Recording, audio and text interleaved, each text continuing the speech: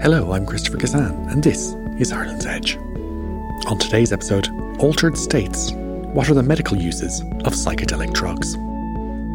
Humans have experimented with psychedelics for thousands of years, and in the past half-century they have often been seen as one of the most controversial forms of recreational drugs. Partially because of that, research about their uses in the treatment of mental health care have often been restricted, meaning we still know comparatively little about their effects on neuroscience and psychiatry. Dr. Roberta Murphy is a psychiatrist with the Centre for Psychedelic Research at Imperial College London, where research scientists have been pioneering clinical trials of psychedelics. In Dingle, she spoke with Ireland's Edge curator, Nuala O'Connor.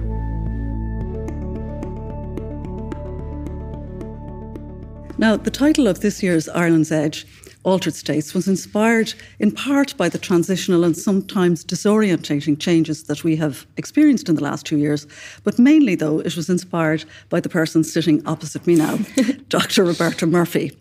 You're a psychiatrist. You're a graduate of UCD Medical School. Yeah. You're now working in the Department of Brain Sciences in Imperial College London, and you work in a very, very interesting area of psychiatry. Not new exactly, but maybe renewed. And that is in psychedelic drug therapy, and specifically on a programme called Psilodep2, which we'll come to later. But your trial was to test the potential of psilocybin in the treatment of depression. Yeah. And the outcome of that we'll talk about later. But that particular drug has a lot of baggage, mainly going back to the 60s, the hippie culture of the 60s and all of that. But in fact, long before that, it was the subject of serious clinical research, something that very few people know about, along with other psychedelics, it must be said. How did you find your way into it? So it was a little bit by chance, to be honest. There's a group of people in the psychiatric hospital I was in, and they were particularly interested in psychedelics. And through a friend of a friend, they invited me to come and meet the people in Imperial. And it had been something that I had been very interested in when I was younger. I remember reading about David Nutt's research and various, publications and books about it. And I'd kind of moved away from it. And somehow I found myself circling back. So it was, quite random actually, but sort of meant to be, I think. Yes. And just tell me a little bit about how psychedelics act on the brain and why an altered state of consciousness could be regarded as interesting to a researcher, a neuroscientist or a doctor or a clinician, and B, therapeutic in some way. Yeah, I guess there's loads of different angles that you can take on psychedelics. In lots of ways, they give us insight into areas of the brain that are actually quite hard to study. The part of the brain that tells you, I am me, I am conscious, different kinds of kind of higher level functions of the brain, much more complex than how you raise your right arm or speak. And then therapeutically, I guess, you can think of it as kind of an access to the unconscious in the way that Freud might have said dreams were. And, in kind of being able to connect with yourself in that kind of parts of you that you might have repressed or kept hidden or shoved down. And that can be good and bad. It can be both sort of aspects to do with love or confidence or, personal strength, or it can also be old traumas, old wounds. But somehow it seems to deeply connect yourself back with yourself in a more authentic way. And that seems to be very therapeutically useful. But in all your training, in medical school and subsequent in psychiatry, you had never encountered psychedelic therapy as such. It was not on the curriculum in UCD, no. No.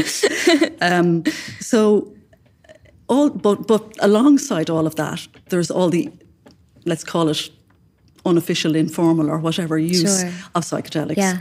And also even further back than that, a lot of the psychedelics, say psilocybin being one, is a plant, is a mushroom. Yeah. And it's called even plant medicine by non-medical professionals, say. Yeah. And it's always been seen as a healing plant, if you like, and therefore in the medicinal arsenal, if you like. So did you see, once you got established and, into position, say, in the programme, do you see yourself as any kind of, as in a tradition of healing in plant medicine? Does that ever, do you frame anything in that context? Yeah. I think that's a really interesting question, because there's lots of talks about kind of the lineage and, that kind of goes before us. And there's questions around sort of that it's, very bad to ignore these sort of traditional healing ways, and the fact that there are lots of communities that have been using these for years, but also that it's a danger to kind of do a cultural appropriation of these cultures and sort of, to sell myself as some kind of modern day shaman, when in fact, that's not my heritage. And there's quite a thorough and intense training that you have to do. It's quite a deep process to become a shaman. So, a little bit of both. I respect it, but I'm also aware that actually, I have a lot to learn in that sense, and it would be a mistake to say, so I'm part of this lineage, because I'm not really, I'm from a Western kind of tradition. Yes, although we come from a country which, geologically is very appropriate and suitable environment for mushroom growing of all kinds. And, so magic mushrooms have been, well, we obviously don't know whether they were part of a religious ritual, but there seems to be, and there may well emerge to be evidence that it was part of a tradition here. But it certainly has been a tradition since the 60s or 70s, whenever this psilocybin kind of revolution happened in terms of plant medicine. To say something, it's important to think that actually as an Irish country, we have our own spirituality. I mean, there's a strong lineage of Celtic spirituality, and this kind of idea of Celtic shamanism is becoming quite popular. So, we do have our own history, to lean on. Well, that brings us on very nicely to another. There's one way of looking at psilocybin or the plant medicines, or even LSD, which is a synthesized psychedelic, is to look at it in its spiritual dimension. So there's a whole other spiritual dimension to the use of psychedelics, which is more like religion than medicine, in fact. So is that anything that interests you? Is that anything that adds to your practice or your understanding of what you're doing as a clinician? Yeah, I think spirituality, is a big part of psychedelics, and it's a reason why people sometimes regard it with kind of suspicion. It's a bit like you're joining kind of a cult if you're into psychedelics. But I think actually I read, Michael Pollan saying something, and I know that really resonated with me, that spirituality is not just sort of a religion or a thing to do with God. It can just be feeling like you're connected to something, a bigger purpose, and that could be something just that you're connected to humanity, that you're connected to these life cycles, these generations, that you're connected to Mother Earth and nature, and that can be spirituality. I think it's sort of a deeper meaning in a way, rather than kind of necessarily going to a church and, worshipping a deity. And then at the other extreme, there is what's called recreational use of psychedelics. And that's the thing that really sparked the panic about psychedelics in the 60s and the 70s. That plus its association with, say, the anti-war movement in the US and so on. But it was this idea of a free-for-all. And Timothy Leary, who crossed the fence, if you like, to that side, more or less said it's actually incumbent on everybody to take psychedelics, that you should take psychedelics, that it's good for your mind and for your consciousness and so on. And so while all of that is happening, there is an underground, or partially overground even now, community that is just taking psychedelics for its own reasons, in its own settings, and without any rule book to speak of. Now, is that also a kind of a resource for somebody like you in the clinical setting, in that there's a whole, if you like, bed of data there about usage and that you can draw on? Or is there any connection or conduit between that world and your world? There are. Sort of in the interim between sort of official psychedelic research being shut down and it getting restarted, there's been a lot of underground work going on, and, some may be kind of unregulated, and there are problems that come with that, people taking advantage of a position of power and all that kind of thing. But there's also been an extraordinary amount of learnings, and actually, not to condone kind of illegal activities, but in some ways they have a flexibility in that work that those of us in research don't have. They can say, well, maybe I'll add a little bit of MDMA, maybe they need another session. We're stuck in quite rigid kind of rules. We can't really make any changes. So, it does complement the work in lots of ways. So let's talk about the work then. So Silodep-2, the programme, just tell me a bit about that. And I presume, in fact, I think I know there was a Silodep-1 before a Silodep-2. So just talk a little bit about those two programmes in Imperial, what they came out of, and where you are with Silodep-2 at the moment. Yeah, so Silodep-1 was like a phase 1 trial, which is sort of just establishing safety, which means that they gave psilocybin, which is the active ingredient in magic mushrooms, to, I think it was about 20 people. And they gave them one kind of medium dose and one big dose. And it was basically a way to say, like, is this safe? Is anybody coming into serious harm? And is there any evidence that it might be useful? And they established that with that first trial. And then the second stage in clinical research is that you do a comparator trial, which means that you compare it to a placebo or kind of a gold standard. And in our case, that's kind of a traditional antidepressant. So we had kind of, I think, 50 people come in, and then they got either the antidepressant or high-dose magic mushrooms or psilocybin. And did they know before they came on the trial which they would get? No. And that was actually a really difficult part of the work, that there was 25 people who were quite happy and then 25 people who were, in some ways, did quite well a lot of the time, but, you know, there was a lot of disappointment. And were they people who had to have no experience of psychedelic use in the past, or that they should have had they should have taken psychedelics? I think about 10% of them had psychedelics before. The rule was that you could have taken psychedelics, but not for therapeutic purposes, because in our idea, I suppose, having psychedelics, you know, at a festival, talking to your friends, you know, in at a gig is a very different experience than what we were doing. So that was kind of where we drew the line.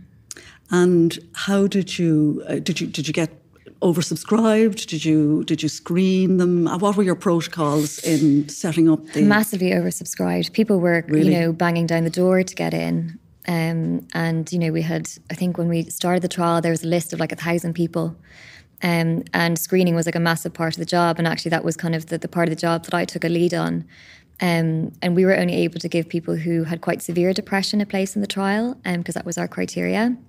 But there were so many people that we turned away, who, you know, and some people go on and they'll go to another country where it's legal or they'll take it illegally. But for some people, they felt like they really wanted to do it in that kind of safe, you know, English doctors or, you know, Irish doctors. But, you know, they wanted that kind of safe feeling about it.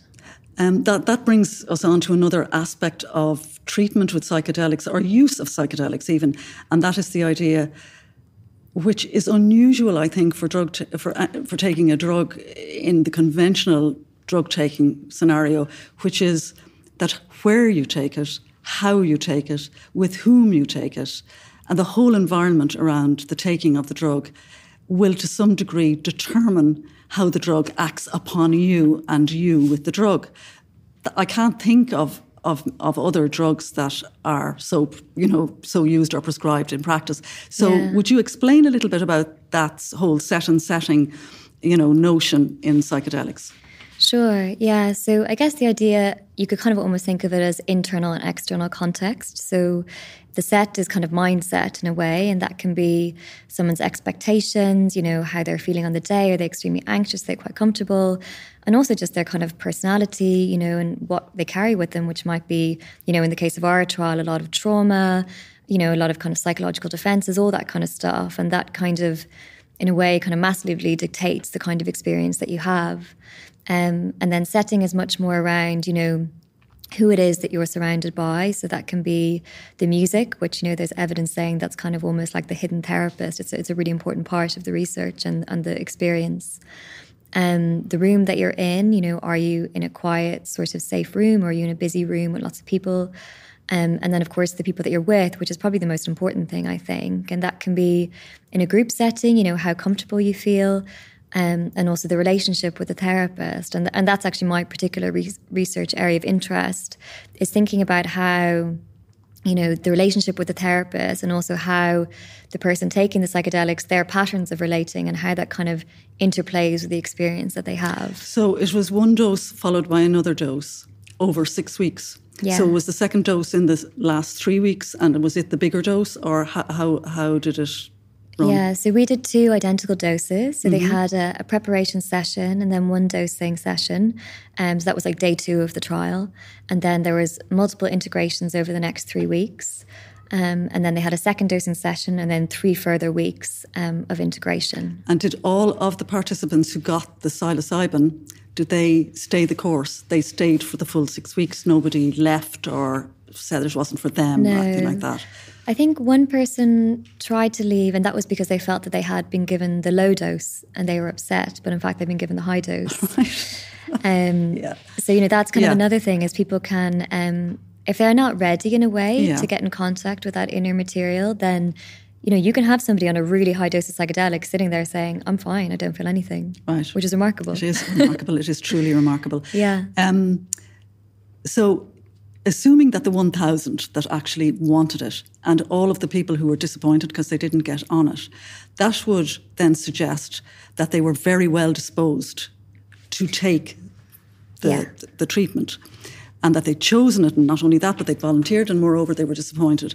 So that would narrow the range of maybe subject that you had in the trial, or would it? In other words, you were unlikely to get a patient or a person or a participant so anxious that they would actually have a terrible time because they were so keyed up and looking forward to this and anticipating it. Is that the case? Yeah, I mean, we did have people who had very difficult times, and I guess that's kind of the idea that in a therapeutic context, a bad trip can be very useful in a way. That can mean get in contact with existential anxieties or your deepest, darkest depressions, and that can look like a bad outcome or that something's gone wrong. But actually, what's really important in psychedelic therapy is to think that is the work. That is kind of the right path for that person and kind of what they need to be working with. And it's the same that happens in therapy. Sometimes a healing journey can look like a very painful journey.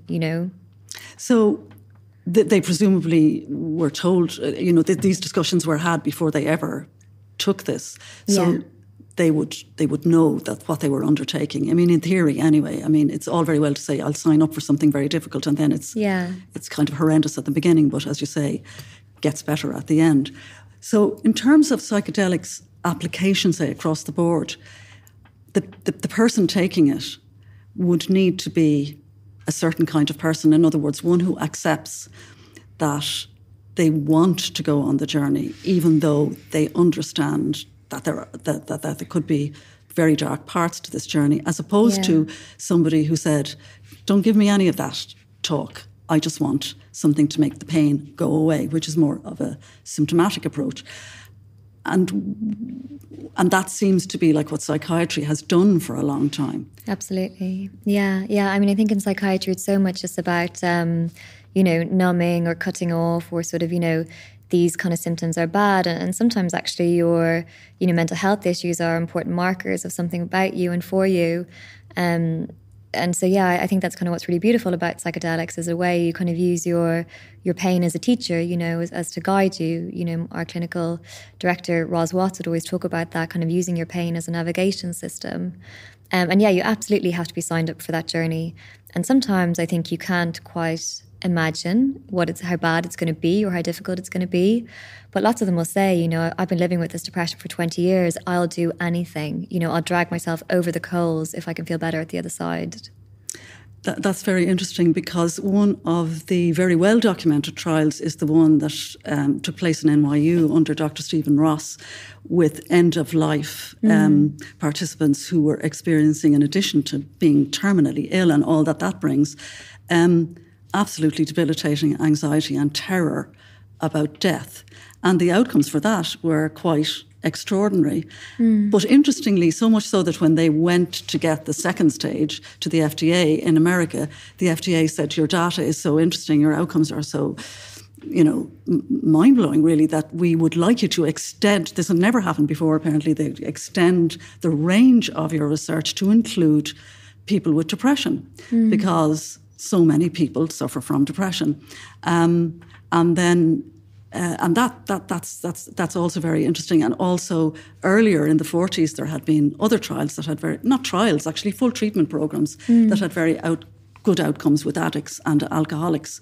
So given that this is now where we are, and that there's a wider acceptance, I mean, if the FDA, with all its metrics and criteria and regulatory oversight and all the rest of it, accepts all of that, it looks like a new age of a kind, but maybe one not to get massively excited about. Yeah. But on the other hand, at the moment, it's a Schedule 1 drug. You act under license. How is this to get to the next stage where it's actually embodied in treatments that would be offered to people who just go to their psychiatrist or doctor with depression? Yeah, I mean, as you said, there's a massive amount of hype and interest around psychedelics at the moment. And in some ways, I think, as you said exactly, we need to be very grounded and measured and kind of not get too far ahead of ourselves. Because although, there are some critics who will say that actually the hype is way beyond what the research has shown. And so there are good findings. And of course, there's a massive history of traditional and underground use. Actually, the research is all very early, and small numbers and small outcomes. And we're still very far away yet from reaching a point where it might be legalized. And so I think we need to be very measured and also very careful. And in a way, just to speak back to something that you said earlier, that's why we were so careful with who we included in the trial, because I think it's best to kind of, go cautiously to begin. So I guess what will look like continuation is sort of just bigger trials. There's kind of multiple stages. There's quite a clear sort of protocol that you follow in terms of bringing something. And I suppose that links a little bit to the idea, of big pharma coming in, commercialization, and in a way they probably have the money to do that. But of course, that's quite a contentious area. I mean, that's another form of appropriation. As you mentioned earlier, I mean, it's one thing to think you're in a tradition of, say, traditional healers in plant medicine. It's quite another thing to synthesize psilocybin and commercialize it and actually cut it off from the healer aspect. Anyway, also I was just struck by some of the material I read about Psilodep-1 in particular, that some of the participants had 6 months of a very good depression-free run. And some were still actually having the benefits of that. But a good half of them had, I don't know whether you'd say relapse, but their depression returned. So that would suggest that they need maybe, that it's not a one-dose fix for anything, that it's a continuous course of treatment. But that can't happen because they were volunteers on a specific trial that ended.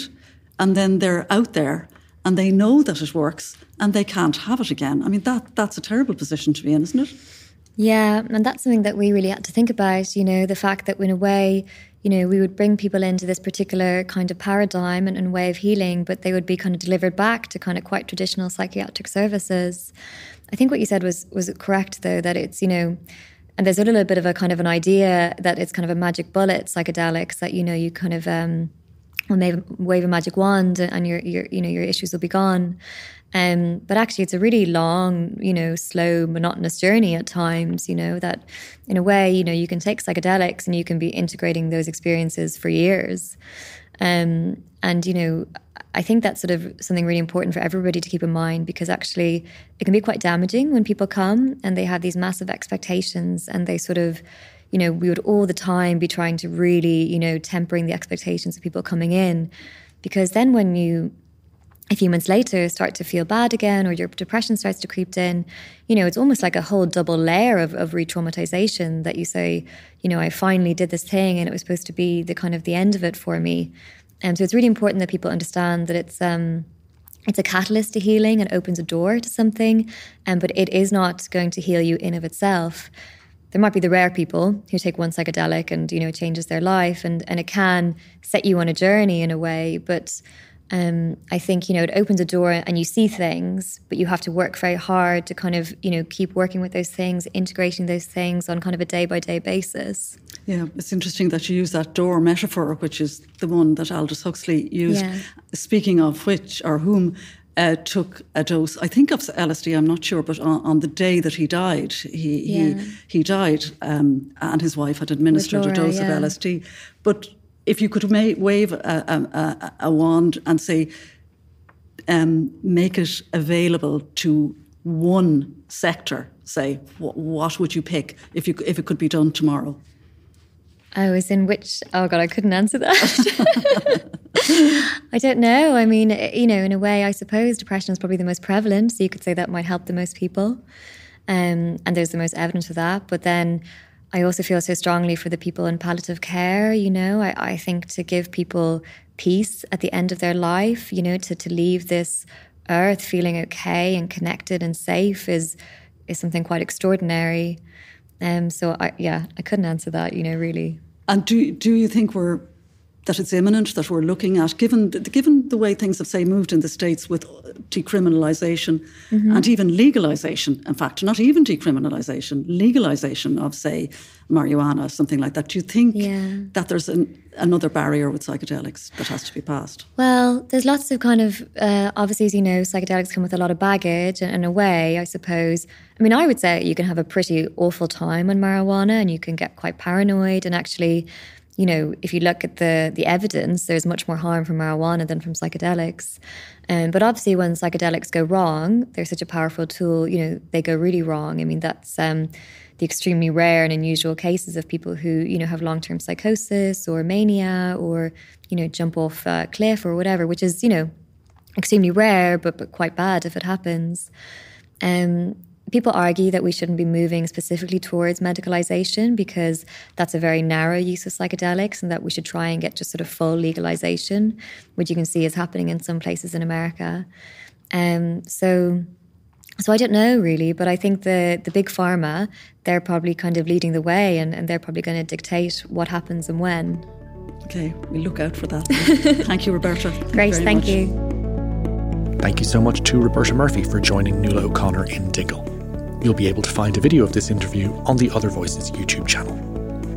On our next episode, I speak with 3 leading figures in the media about the future of news. And if we're going to get better at doing the why journalism matters in our functioning democracies, well, we have to make sure that our newsrooms look more like our communities. To make sure that you don't miss that or any of our future episodes, subscribe now wherever you get your podcasts. This has been a South Wind Blows production, and I'm Christopher Cassan. Thank you for joining us. I look forward to your company next time on Ireland's Edge.